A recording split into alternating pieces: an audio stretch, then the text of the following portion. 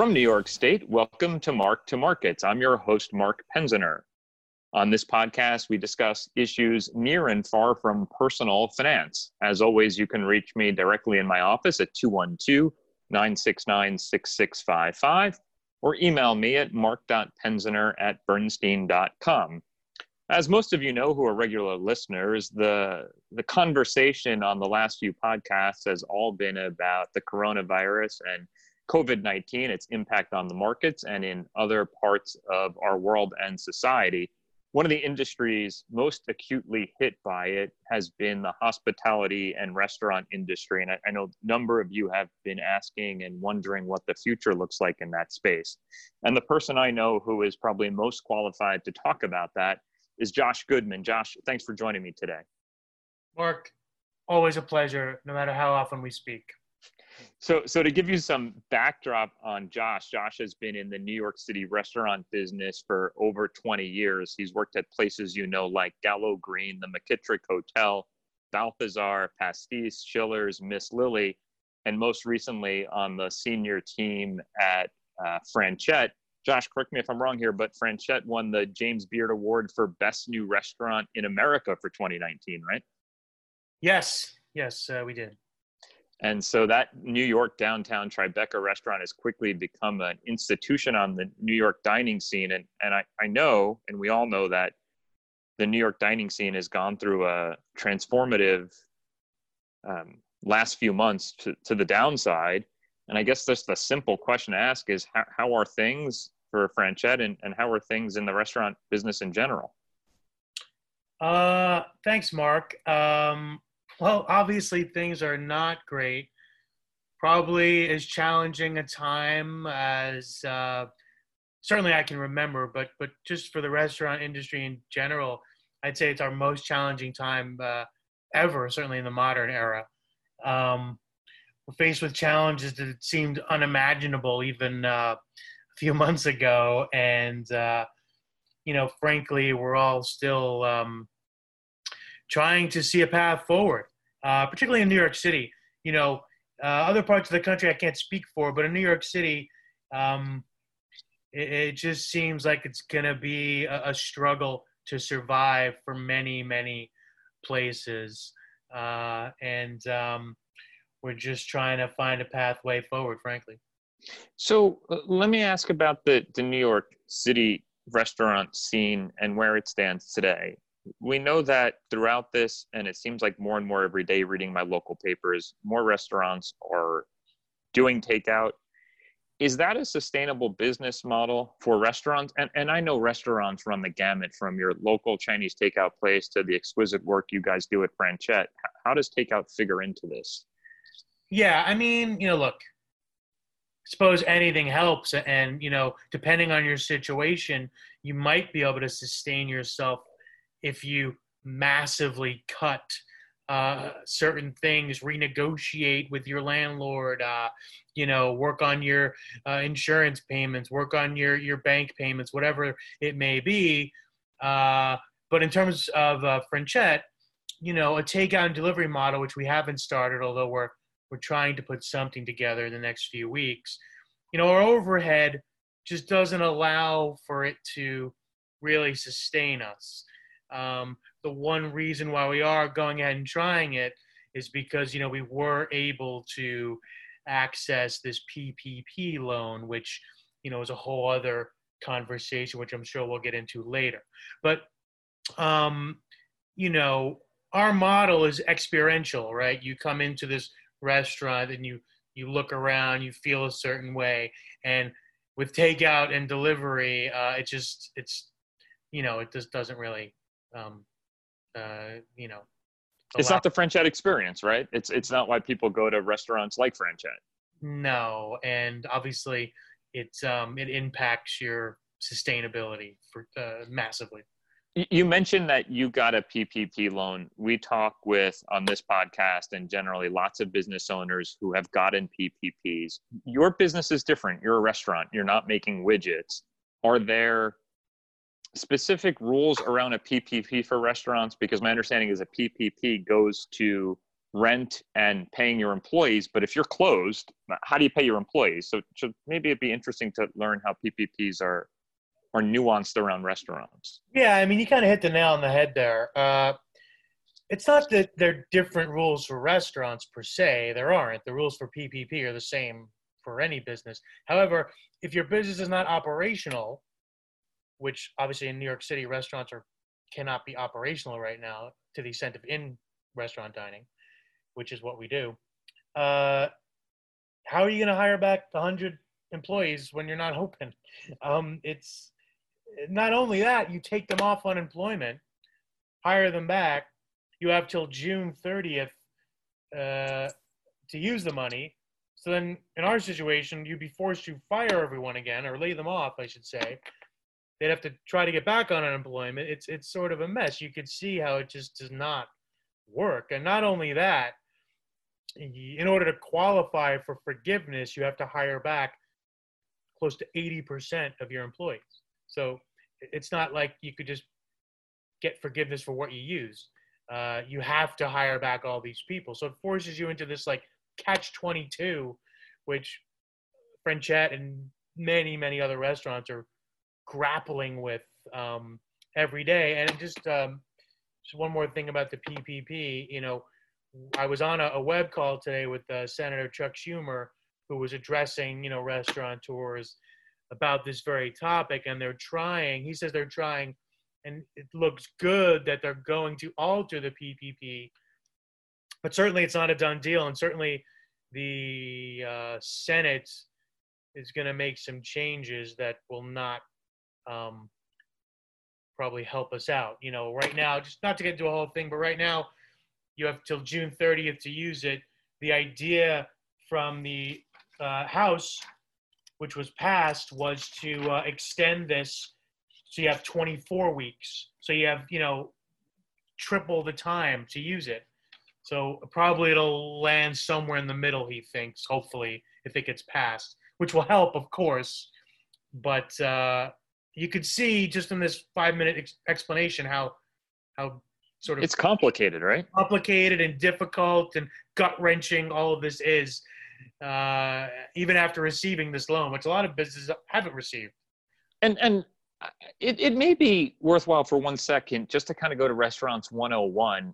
I go into a restaurant, I meet the host, I see a bartender, I see a waiter, I know there are chefs, but can you speak a little bit about the amount of people in the back of the house that the diner never sees that are the blood and guts of what makes a restaurant work?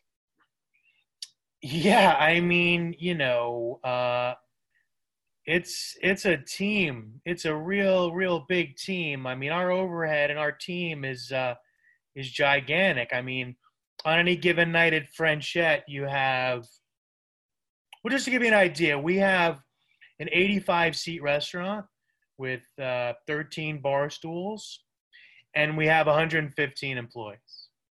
Now, not all those employees are full-time, but at any given night, you have 3 bartenders, 6 servers, 5 bussers, 3 runners, 10 people in the kitchen, 3 dishwashers, 2 managers, a maitre d', 2 hosts. I mean, and that's just the labor for one night. So you could very quickly see how the costs of operating a restaurant just from labor, and just by the seats, you're looking at a very, very thin margin, even for the busiest, even if we're really busy. This is the $64,000 question, which I know you don't have an answer to. Nobody does, but you're on these calls with lots of important people. Is there a return plan for dining restaurants? Forget takeout for a minute. Is there a time frame? What will that look like? Does anyone have here's what we think is going to happen, here's a best case, here's a worst case for what the future looks like?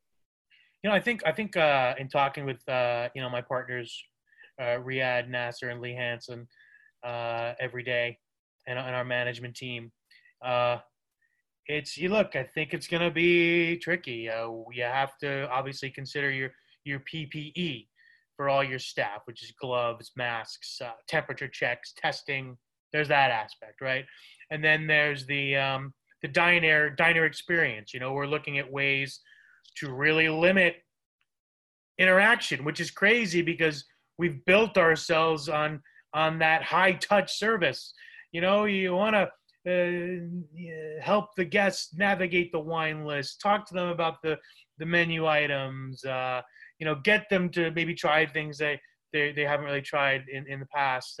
Check in on them, make sure that they're enjoying themselves. And now today's meeting, strangely, was about how we don't interact with the guests. Like, how can we not talk to people? Can they just order by texting the server? The server maybe doesn't even have to come into work. They could just sit on their phone and get the order via text. I mean, just crazy stuff that we're thinking like, oh my gosh, we basically have to almost do the Costanza, do the opposite of everything you want to do. You know, it's crazy. But, and will that even work? What will the appetite be for that? Will people be into that? It's just upside down crazy, you know, what we're thinking about doing to make people feel comfortable. So. And is there, so let's say the city opens up tomorrow, which I know it's not going to, but we're talking about New York City here, and I know it's different in different parts of the country. But the related question is, if the city's open tomorrow and your restaurant's allowed to open its doors, it's not clear that people are going to be comfortable going into the restaurant. So is there a percent capacity, or if the state or if the city or state says you can only be at 25% capacity, where you say the math just doesn't work, like I can't run this restaurant with social distancing? Yeah, I mean, look, it's a question that is contingent on a lot of things. First and foremost is the PPP. If the PPP gets changed and we can use these funds with a little more latitude and a little less of a deadline right in our face, that helps. Our landlord has been really, really decent and helpful, and we feel like we're very close to negotiating some sort of new interim lease that we can have a shot at surviving. You know, it's those things, those two main things, I think, that will answer that question. Because if those things don't change, we close. There's no, we'd have to close at 25 or 40 or 50% capacity. But that's not just a Frenchette issue, right? I would guess that not just fine dining, but tons of in-dining establishments are out of business. We have a decent rent deal. There are some places where rent is over 10% of their revenue. I mean, it's, you know, unless they, like I said, unless their landlord decent like ours is being, they have no chance, no shot. So you're talking about the rent side. The other side is your purveyors, the supply chain for restaurants. We've heard stuff in the news about grocery stores and what their supply chain looks like. I'm assuming you talk to your purveyors all the time, your suppliers. What's the supply chain look like for restaurants today? Yeah, I mean, I think, you know, one of the things during this whole thing that's given me, I don't know about comfort, maybe that's the wrong word, that's made me feel like a little less scared, is that, look, we're all in this together, right? The pandemic just doesn't happen to Frenchette or the restaurant business or the theater, or it happens to everybody. It's happened to everybody. And I think there'll be a way to work with people maybe that there hasn't been before. I told you about our landlord being decent. I'm sure the purveyors will be the same way. You know, I'm sure that they'll want to work together with restaurants because we're more aligned than ever. They need us, we need them. Same thing for the landlord, same thing for the insurance company. You know, everybody needs everyone to survive. So with that spirit and understanding, I feel like we'll get through it. We'll have more of a chance to get through it. As for the purveyors, yes, they're struggling too. Look, they have millions of dollars in bills that are unpaid because restaurants operate as a week-to-week thing. There's very few restaurants are capitalized to the point where they could sustain 2 days closed, let alone 2 months or 3 months. So once these restaurants in New York City closed, the first thing that happened was everybody stopped paying their bills and just went into the mode of like, okay, we got to hunker down and figure this out. So all the bills stopped getting paid. And then now that we've been closed for a couple months, most places have probably laid off all of their staff and have a few dollars left just for like emergency funds. So, the purveyors, I would imagine in most places, are the ones who just stop getting paid, and there'll have to be a real team kind of effort to, reestablish those supply chains. Well, we were talking offline that we've seen more and more purveyors online trying to sell directly to the consumer, which is an interesting path for them to just try and keep their lights on. Yeah, I mean, look, one of the maybe positive things that come out of this is if and when restaurants do come back, and by the way, New York City will come back. It may not happen tomorrow or 6 months from now, but, it's not like everyone's just going to move away. New York City will come back. People need to have that energy, have that excitement, have that dynamic in their lives. I feel like very strongly about that. But, one of the good things that could come out of this is that businesses find new revenue streams. Look, we're going to try this takeout delivery model, right? It may be horrible at first. It may be okay. And then it may become part of what we do. And then a year and a half, 2 years from now, we may have extra revenue that we didn't even think about having. So, I think all businesses like ours and purveyors are looking at new revenue streams. And I think eventually it'll be a benefit. But right now, it's strictly for survival. One of the things I've heard about the restaurant business is that one of your biggest profit centers is liquor, the bar. You guys have a great and lively bar at Franchette. You've had that at all the places you've worked at. If you've got a social distance, how does the bar work, and what's the impact on restaurants, let alone bars? Like, is there a bar scene if we're social distancing 6 months from now? I mean, no, not really. I was on, and again, this will change. I mean, I think in the immediate opening, no. Over time, could it change? Yes. But if you're social distancing at a bar, I mean, think about a bar, as you are well aware of, given your college exploits. I'm more of a dessert guy. We've talked about that. Okay. Well, you go to a bar, you want to rub elbows with people, you want to meet people, you want to talk to people, you want to people watch, you want to, get your stool at the bar and strike up a conversation with, interesting looking person, or you overhear a conversation. None of that can happen now. You can have a bar stool 6 feet apart from another bar stool. No, you're just not gonna have it a bar stool. And I've had the the opportunity to speak. As I said earlier today, I was on this call with the Senator Schumer, and I've been on calls with the mayor's office and the governor's office, and a couple people are floating around the idea of just you're not even allowed into a restaurant unless you know the people you're interacting with, and you leave all your contact information of every person that shows up with the restaurant. So in the event that there is a positive test or someone and a customer being sick, you can contact everybody. So the idea of a bar, coming into a bar and just like hanging out for the immediate future, I don't think is even possible.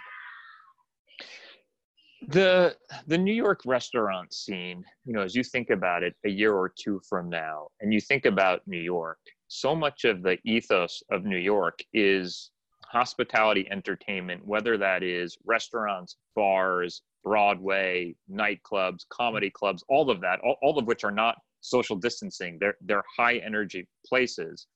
A lot of the things you've talked about are federal, like the PPP loan. Has New York City or New York State said, look, to bring New York City back, we have to have these entertainment, hospitality, leisure things that make New York, New York? Is there any talk of, quote unquote, a bailout to support industries in New York City that are the heartbeat of the city?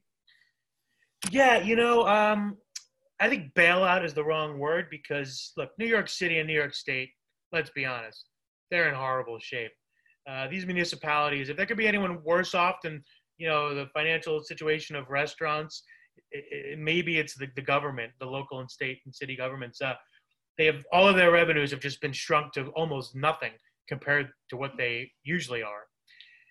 And those are people that are frontline essential people. We're talking about your firemen, your firefighters, your police officers, your frontline medical workers, they're going to be just aching for revenue. So the idea of them bailing out industries, I don't think is possible or realistic. What I do think, however, is possible and realistic is them maybe loosening the strings of our business and letting us operate in new ways that maybe we haven't been allowed to before. Case in point, opening up streets or sidewalks to freely serve onto, which kills two birds with one stone. It helps increase revenues, and it helps people being more safe. It helps people be safer from contracting the virus, where being inside in confined spaces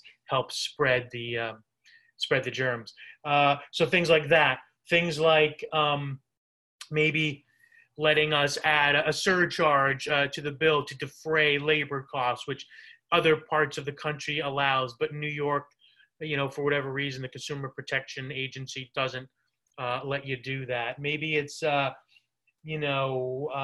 adjusting certain rules about tip sharing so that the labor costs for the restaurant could go down. Maybe it's being creative with payroll tax and sales tax. Maybe it turns into a loan in the interim. Just things that maybe is not a bailout, but can help a restaurant in this new dynamic have a fighting chance to survive. Before we end up, we should say that Franchette and your team were on a heck of a run, right? And I think it would be interesting for the listeners to hear about what the plans were pre-coronavirus. You had just come back from LA, and so talk a little bit about what's been going on at Franchette and what the plan is should the world return to normal. Yeah, well, it's funny. We in February we were really lucky to cater the Vanity Fair Oscar party out there in LA. So, we brought the team out there. It's the Oscars. It's you're cooking for all the big celebrities, and we're really, really excited about that. And then we came back home, and then March happened, and we all know what happened in March. But we bought a restaurant a little while back that we were renovating on 60th Street called Le Veau d'Or. We were excited to open that this spring. However, those plans obviously changed.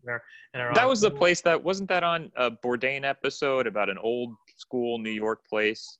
Yeah, just it's a quick story. One of the oldest French restaurants in New York, and as most old things these days in New York go, just couldn't really modernize, didn't really register with the modern a diner and the young maybe internet generations. So we thought it would be great to buy this place, restore it to its former glory, introduce a whole new generation to that kind of cooking and experience. And it's small and it's still cramped and isn't really conducive to what's going on right now. So we're pausing that project, hopefully to open when the dust settles here, but that's on hold.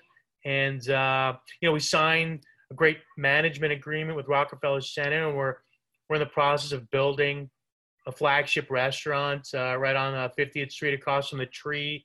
That, of course, now is going to be pushed till open when all the dust settles. And we even recently bought a bakery. We were going to start a Franchette bakery, and that too is on hold now. So we had another deal we were looking at that kind of fell apart. So look, it's bad timing for sure. It's bad time for everyone, I'm sure. Everyone's going through the same thing. But like I said, we're just going to have to scratch and claw and fight and survive this and come out stronger on the other end. But when you come out stronger on the other end, there are lots of interesting things in the works, not just for Franchette, but the broader team that you've put in place in general. And I look forward to the day where I can take a walk to Franchette in Tribeca and have a blowfish and steak and everything else that you guys provide and go through the wine list with Jorge. So thank you for that, Josh. I appreciate you taking the time and sharing during what is a a tough time for you and your industry, but there will be another side. So thank you for taking the time. Yeah, I mean, listen, it's a pleasure. As I said, I think it helps to let people know sort of the intricacies of what's going on in our industry. And look, restaurants, we're not curing cancer. We're not like the firefighters, policemen, or frontline hospital workers. But I think everyone realizes in their lives how important restaurants are and what purpose they serve. And as you said earlier, they are sort of the lifeblood of New York. And I look forward to the day when we can get back to celebrating together. Josh, thanks for your time. To our listeners, any questions on this or any other topic or episode, you can always reach me directly at mark.penzner@bernstein.com or at 212-969-6655. Always try and like us and share us on iTunes or Stitcher or Google Podcasts, wherever you get your podcasts. Till next time, thanks.